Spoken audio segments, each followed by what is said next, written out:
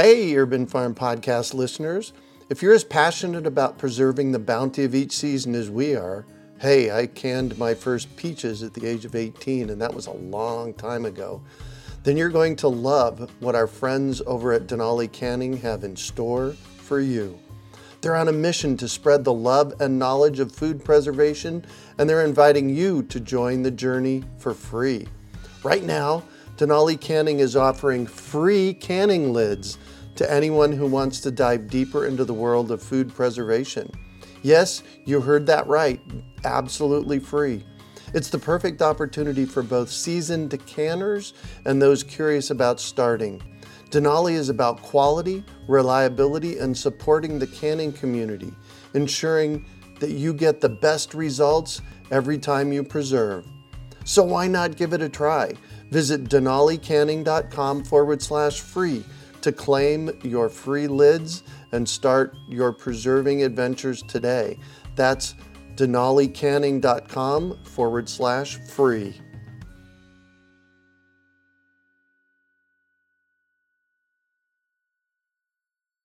You're listening to the Urban Farm Podcast, your partner in the Grow Your Own Food revolution. Whether you've just been introduced to urban farming or you're a lifelong advocate, we're sure you'll leave feeling more informed, equipped, and empowered to dig deeper into the soil of your local food economy. With you every step of the way, here's your host, Greg Peterson. Today we have Jake Mace on the show to share about his unique urban farm in Tempe, Arizona. Jake Mace was born in British Columbia, Canada, and has lived in the Phoenix area since 1993. He attended Arizona State University and currently is a full-time teacher of martial arts, Tai Chi, yoga, fitness, urban gardening, edible landscapes, and golf at various companies and universities in the Phoenix Valley. He also teaches via his successful YouTube channel and online school of martial arts at jakemace.com. Outside of teaching, Jake's real passion is as an advocate for the environment, animals, and people. Jake has been a vegan vegetarian for nearly 15 years and believes in preserving the earth, its resources, and its living inhabitants so that future generations of people can enjoy them as he has. Jake currently lives with his wife Pamela and their many adopted animals on their edible urban homestead in Tempe, Arizona. Welcome to the show, Jake.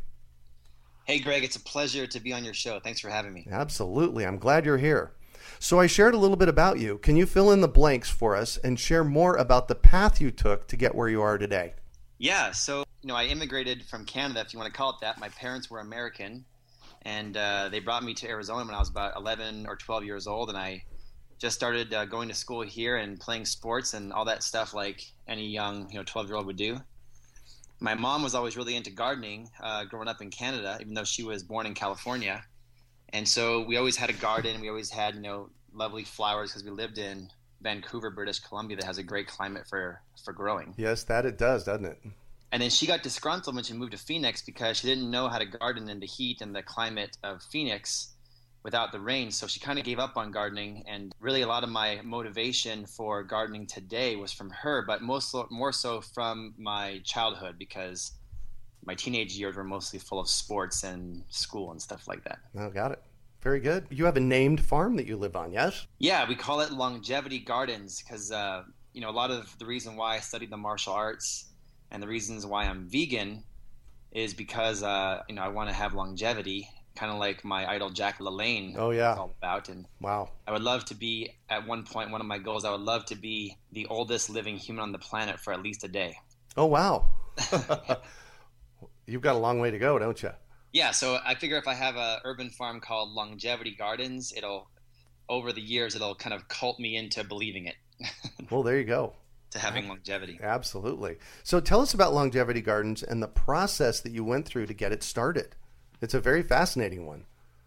Yeah, well, when I was in college still at ASU, I took over my martial arts school, which is a Chinese Kung Fu and Tai Chi school for my teacher, and I've run that ever since. So since I've been, very young, I've been in business for myself, and I ended up buying a townhome. So I had a little townhome in Phoenix, kind of by Arcadia, and that was where I met my wife, Pamela, and she lived just about a mile down the road at her parents' place for that time, and they had a half-acre flood-irrigated property with an avocado tree in the backyard. Oh, wow, nice. And so we met. We ended up, falling in love, and we lived together at the townhome. But even when I was in the townhome, on our second date, we gardened together. We kind of planted the little patio. Yeah. Oh, how So cool our is first that? date was dinner at True Food, and our second date was planting a little patio garden in the back patio of the townhome there at 44th Street in McDowell. Oh, how cool is that? So you guys have an interesting story because you both are from a particular place, and you both landed in the same, in the same place. We're both from Canada, but yet we met in Phoenix, lived a half mile apart. How funny is that? It's so funny, yeah. So So we were kind of both into gardening because her parents had gardened, mine had gardened, and we kind of wanted to garden together. So fast forward to you have a house in Tempe. Yeah, exactly. So fast forward, she worked at the time for Compass Bank, and so we got a home mortgage through the bank that she worked for. So we got a really good rate and a good employee deal. Nice. And we ended up being able to afford this house we got currently, and we purchased this house in Tempe here at the very bottom of the market. So we really got a good deal. Oh, nice. And it just so happens that it's a very normal, very modest, very typical 1970s neighborhood with a normal house, only like 1,400 to 1,500 square feet. Right. But for some reason, the backyard is cut huge. So it's like 3 times the size of my neighbor's backyard. Wow. And You'll you're never know that by looking at it from the front. And we have a trash alley that borders our yard. So not only do we have about a third of an acre for a backyard in the city, but we also have a trash alley that gives us a buffer from our neighbors. Oh, nice. And it was just a blank lot of clay with a few bougainvillea bushes. Oh, nice.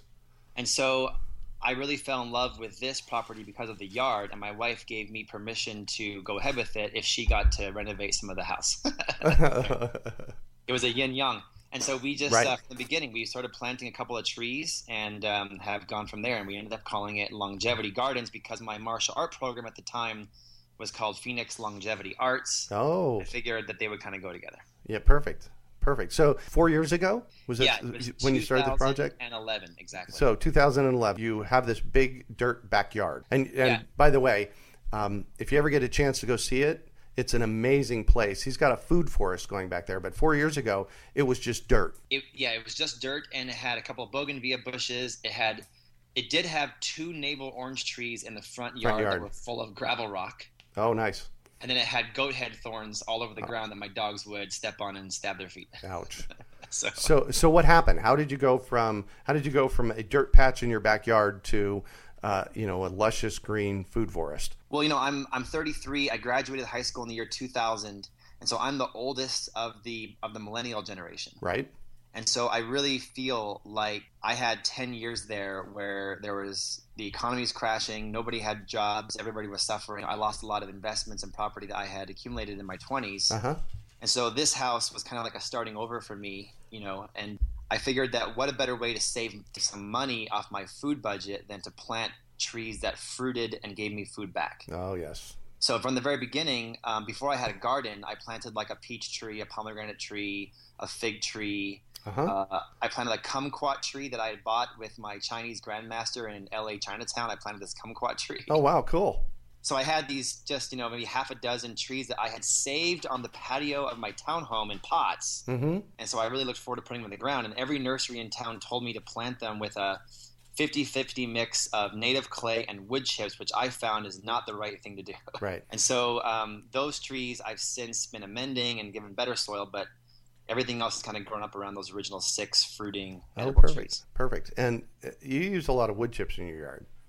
Yeah, so that was the thing. I met you, and I was teaching Tai Chi classes at the Desert Botanical Garden, which I still do. I teach some gardening and Tai Chi at the Botanical Garden. Right. And they told me that if I wanted to take one of the other classes there, I can take it for free, being an instructor. So I said, hey, let me go to this. That's how you ended up in my class. I did. So I'm sorry I didn't pay for it. I took it for free. No, that's okay. But perfect. Look what happened from that. Yeah, it was a great class. I opened up the catalog, and it said, a 2-hour workshop for learning how to harvest rainwater off your roof. And I thought, that's awesome, because I want to save money on water. Right. And I took your class, and you kind of hit on 2 main things in your class, which was how to harvest rainwater and also how to bring in wood chips as a mulch into your landscape to save water and improve the soil. So nice. I did both of those things. Nice. And how many wood chips have you put in, a couple of buckets in your backyard? Or? Yeah, so Not quite. So far, we brought in about 1,500 cubic yards, and I tell people that 1 cubic yard is like the back of a truck bed. Right. So we've kind of brought in about 1,500 truck beds of wood chips so far in our 1/3 of an acre. That's crazy. Yeah. That's absolutely crazy. And how's it working? Great. I mean, the very first month that I brought in wood chips and started, I don't only put wood chips into the tree wells. water basins. Right. I put wood chips outside the water basins, inside the water basins. I put wood chips in my chicken run, in my dog kennel, everywhere. So that it used to rain at my house like a monsoon, and there was a mud pit. We used to walk outside, and there'd be so much mud stuck to our shoes we couldn't walk after like 10 steps. And now it can rain as hard as it wants, and the wood chips have made the clay more kind of able to like absorb a sponge. moisture, like a sponge. Like a sponge, yeah. And no matter where you dig on my soil now that we've put at least 1 foot to 2 feet of wood chips on the ground, you can dig down and you can find a lot more bugs, a lot more worms, a lot more moisture than ever was there before. And so I virtually saved 3 times the amount of water by using wood chips. Right, exactly. So, and tell me a little bit about what happens at that interface between the dirt and the wood chips. I think what happens is that it's like a lasagna or like a cake, and it has layers, like an onion, like a Shrek reference. An onion has layers. Right. Yeah, go. And so on the very top, where the newest wood chips are, it looks like wood chips. But because I do gardening tours at my house. We have people walking on the wood chips. My dogs walk on the wood chips. I have a tortoise, myself, my family. As we walk on it, if you dig down about 6 inches, the wood chips look more chipped. They look like they're smaller. And then you go down 6 more inches, and it starts to look black. Yeah. And then 6 more inches, and it looks more like compost you would buy from a nursery. Isn't that cool? It's so cool. And so the deeper you dig down into the earth now with wood chips, the blacker and more nutrient dense the soil becomes. Nice. And that's really the whole point. Exactly. That's the whole point. So what were the most important step that you took in getting started? You had a really good tip for me. I learned a lot from your class because I had motivation from my mom, and I had YouTube. I think YouTube has also been a huge influence for me growing a successful edible landscape because there's so much on YouTube that you can learn, and then you can immediately go practice in your yard. Right. So if you're only using YouTube for cat videos, I would implore you to stop. Use YouTube for education. Yeah, exactly. And so what you said first, you told me don't plant anything for the first 2 months. I showed you a Google satellite I remember that image of my yard, and this was at the water harvesting class I took from you.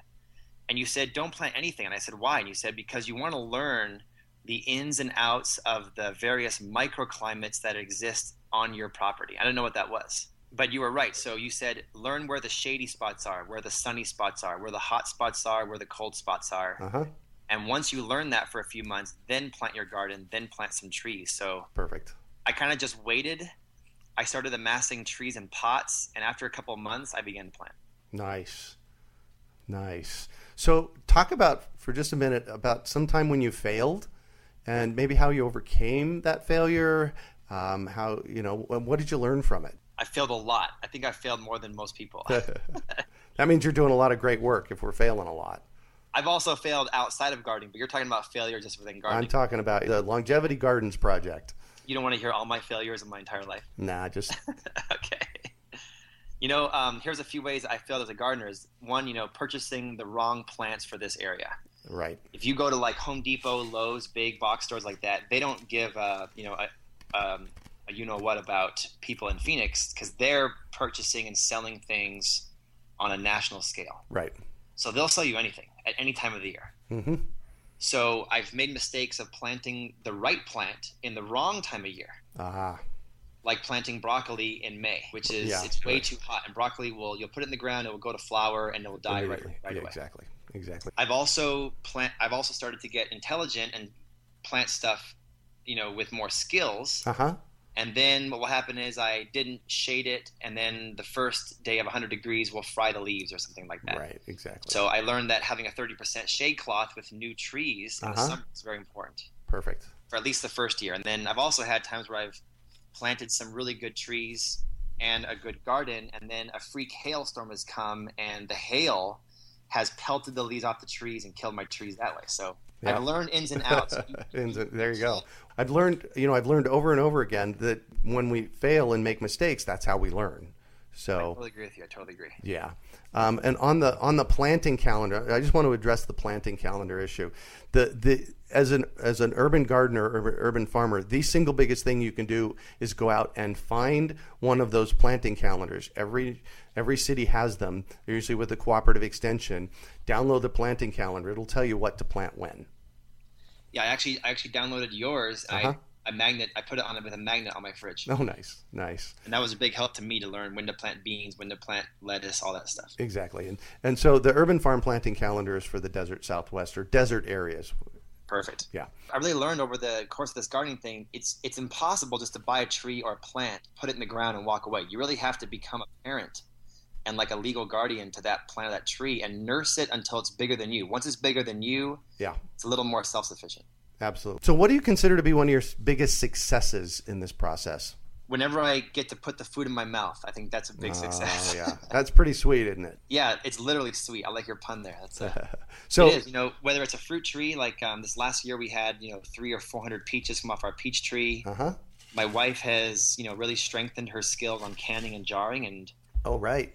Whatever we can't eat at the time, we'll can and jar and put in the pantry, and it's great. So I love cheating the system and laundering and printing my own money with gardening and growing fruit, because when you grow an eggplant and then plant the seed, it's like planting your own money. Yeah. Whenever I eat a stir fry from my garden, whenever I grow a salad from my garden, or whenever I make a delicious smoothie from my garden, I feel those are my successes. Yeah. Perfect. Yeah. I love, that's one of my favorite things to do is harvest an entire meal out of the yard here at the Urban Farm. Have you had that experience? I love doing that. Exactly. Yes, that's my favorite thing. So how can listeners replicate your success? Do you have any thoughts on that? I think motivation is key. So find something that motivates you to no end, And for me, the motivation was I want to eat the healthiest I can. I want to provide 100% of the food I need from my yard. And that really gets me off my butt and forces me to get out there and plant and improve the soil and make things work. So did you say 100% of the food that you eat? That's what I want to do. Wow. I'm actually going to, on my YouTube channel, the Vegan Athlete channel coming up, I'm going to do a series of videos coming up soon where I'm going to go on a 1 week period where I'm going to film myself doing 1 week of only eating food out of my yard. Wow. Coming up next month in November. How cool is that? I figured I'd wait till the oranges start ripening, and that way I have oranges. Exactly. So what value does your urban farm bring to you? It lowers my food bill, which was my main reason for doing the edible landscape. We now have over 250 trees on our third of an acre. Hold on. 250 trees on a third of an acre? Exactly. And wow. You've blasted past me. I have 70. You have 70? I have 70. You have over 3 times the amount of trees on your property than I do on mine. I can remember doing your urban farm tour in Phoenix and thinking when you told me you had 70 to 80, I'm thinking, God, that's so many trees. And all of a sudden now I'm over 200, and I don't know how that happened. Yeah. It's like an addiction. But it really is. It really is. Well, what goes through my mind, it's like, all right, where can I put another tree?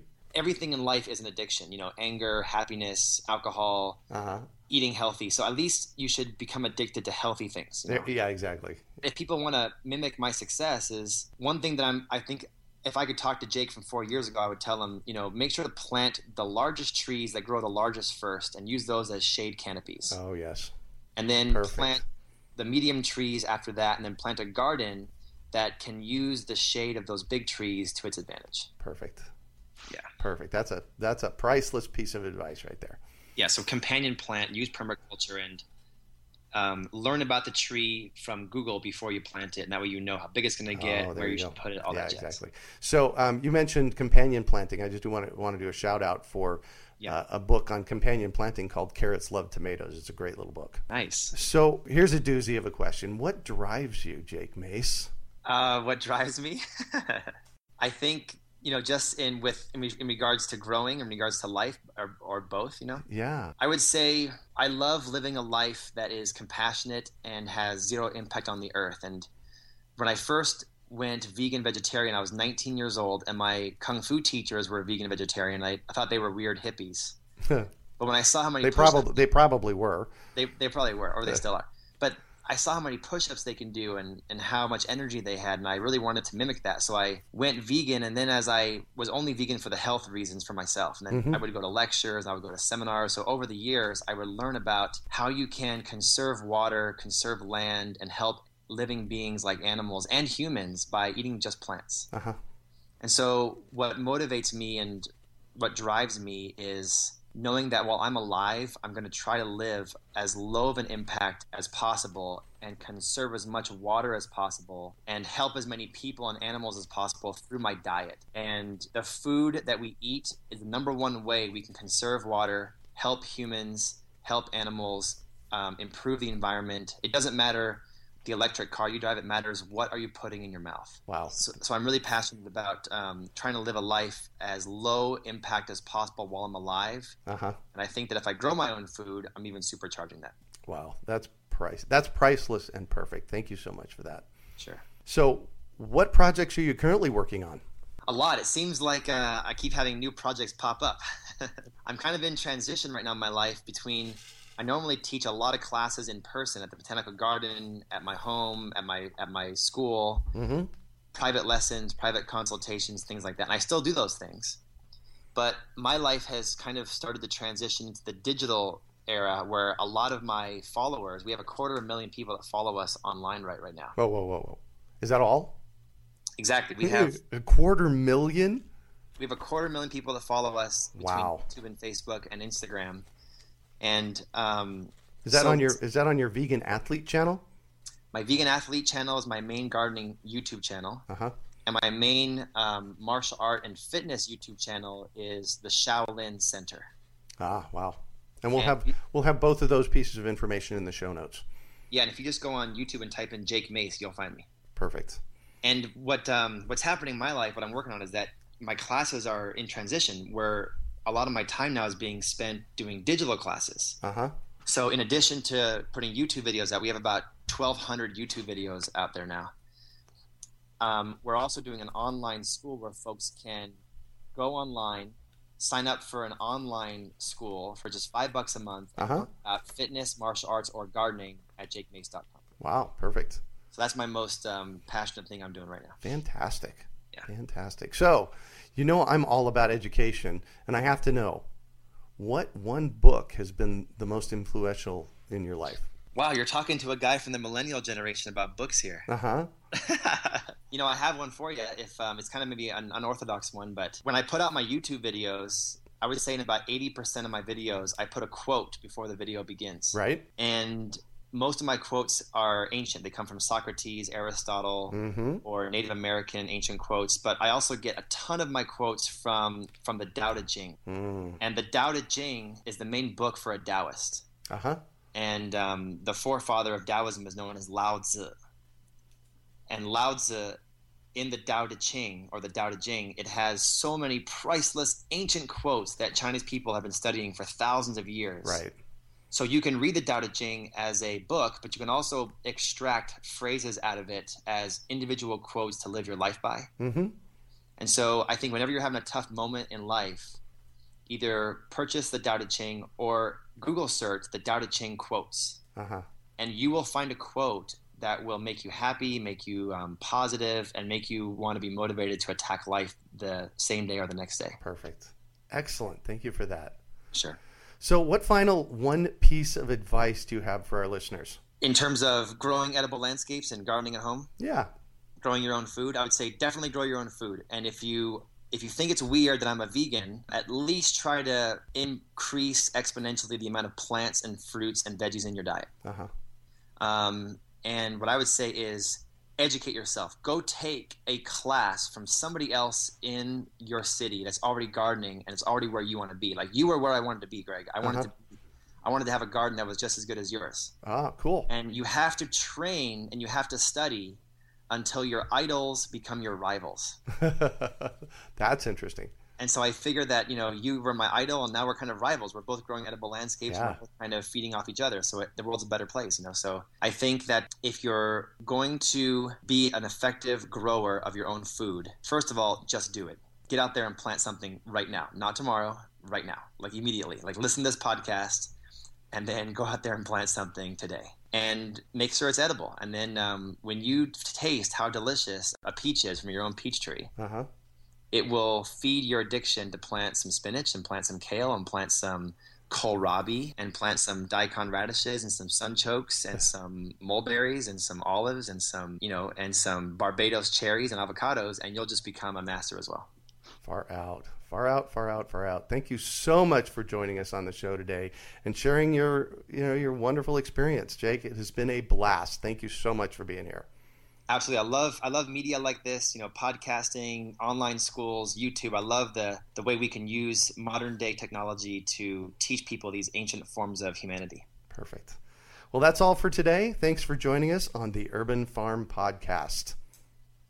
We hope you enjoyed today's episode of the Urban Farm Podcast. Remember to listen 3 days a week for tips, advice, and resources to help you on your journey with urban farming. You can find us on the web at urbanfarm.org or send us an email to podcast@urbanfarm.org. In the words of Vincent van Gogh, great things are done by a series of small things brought together. Be encouraged that with each lesson learned and skill developed, you are one step closer in the direction of your dreams. Hey, Urban Farm Podcast listeners. If you're as passionate about preserving the bounty of each season as we are, hey, I canned my first peaches at the age of 18, and that was a long time ago, then you're going to love what our friends over at Denali Canning have in store for you. They're on a mission to spread the love and knowledge of food preservation, and they're inviting you to join the journey for free. Right now, Denali Canning is offering free canning lids to anyone who wants to dive deeper into the world of food preservation. Yes, you heard that right, absolutely free. It's the perfect opportunity for both seasoned canners and those curious about starting. Denali is about quality, reliability, and supporting the canning community, ensuring that you get the best results every time you preserve. So why not give it a try? Visit denalicanning.com/free to claim your free lids and start your preserving adventures today. That's denalicanning.com/free.